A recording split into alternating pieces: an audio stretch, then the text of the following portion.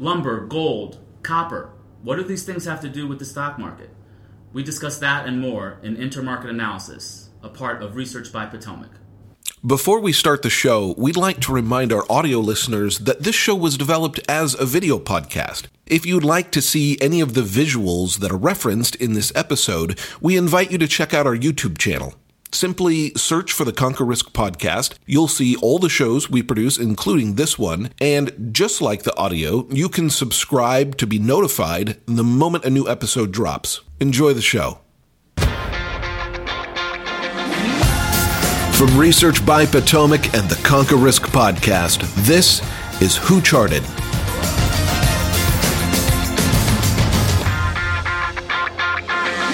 Hey everyone, welcome back to another episode of Who Charted, the most exciting 6 minutes in markets. We are fresh from our company retreat in Denver, where the all-star team of Who Charted, myself and Drew Wells, who's here with me, I had a chance to meet for the first time in person.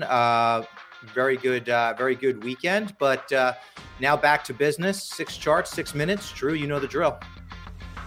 Absolutely. So we have the S&P 500 here, and top pane, the percentage of components highly correlated with the index in the bottom pane here. This is a chart I think that you've seen us cover for a while now. Correlations in and of themselves really aren't that great of a signal until you actually combine them with something else. But I want to highlight a couple things here. Number one, we're at the highest reading all year long, not only all year long, but levels that we've since the summer of 2020. So, I think I like to use this chart in particular in a former life when I manage money. It gives you a good idea on where to focus your time, right? Because a lot of questions, whether it's from money managers or analysts or whatever, how do I know where to spend most of my time focusing on the chart of the asset versus the market? Right now, you want to pay a lot of attention to the market because that price action is bleeding down to the individual stock level to a pretty high degree. All right, paying attention to the market, we recognize here that a lot of investors have no choice but to be invested in an asset class. In this case, the asset class being U.S. equities. And for the past couple of months in our work, we've been highlighting the fact that the name of the game right now is to focus on relative strength. And what that really means, essentially, in the U.S. equity market is finding what's less bad.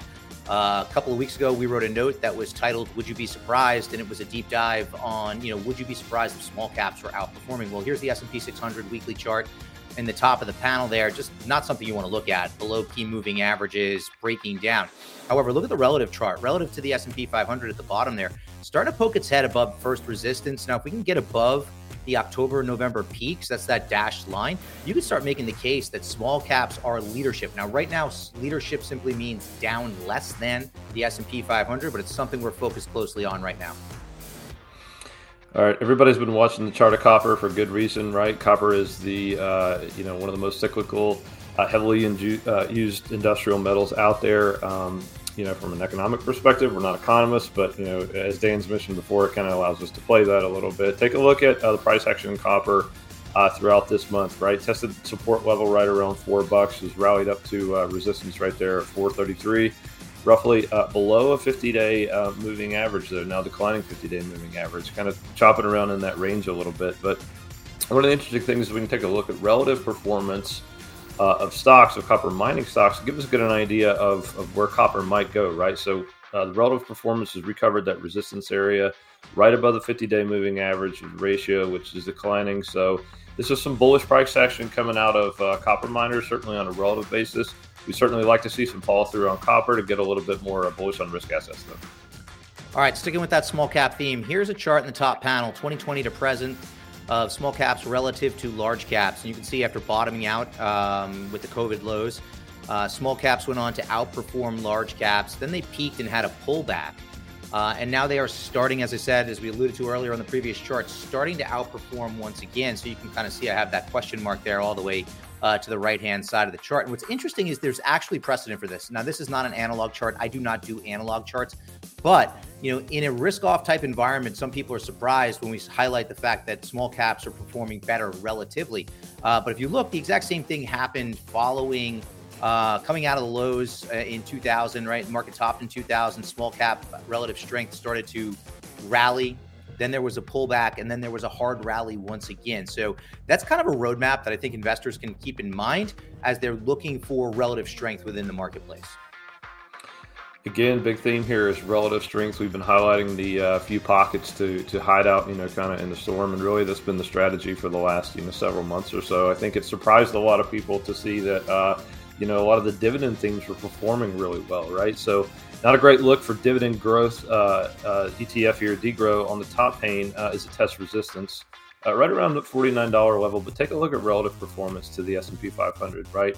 Broke out in early May, again, just kind of retesting that highlighted support zone, rising 50-day moving average of the ratio. This market has not given a lot of people a lot of places to hide out in. The dividend theme has been one that's been kind of, I would argue, left for dead for quite a while. When you bring that up to people who look at markets a lot, you know that it's been a while since you've seen dividend stocks outperform. So this is one we're watching closely, particularly to see if that $49 resistance level gets captured to the upside.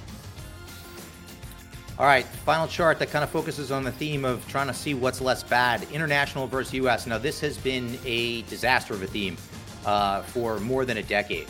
And this is not a call that it's changing right here on the spot, but it is kind of interesting that if we look at the ACWI ex-US ETF, ACWX, relative to the IWV, kind of a big picture US equities, we are on the verge of a breakout on that relative trend. And then the 6-month rate of change has gone positive. Now, we've seen this movie before, right? I think it's something that we want to be keeping an eye on, right? Similar to what's happening with the small caps, is that there is some improvement happening under the surface here on a relative basis.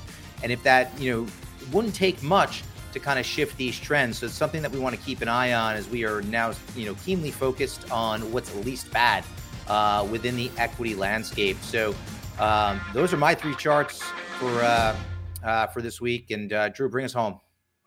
Thank you so much for spending some time with us, everybody. We have survived and thrived on our company retreat. We're so excited to be back with you. If you like this content, please like and subscribe, and we'll catch you next time. Thanks, everyone. This podcast is for informational purposes only and should not be relied upon for investment decisions.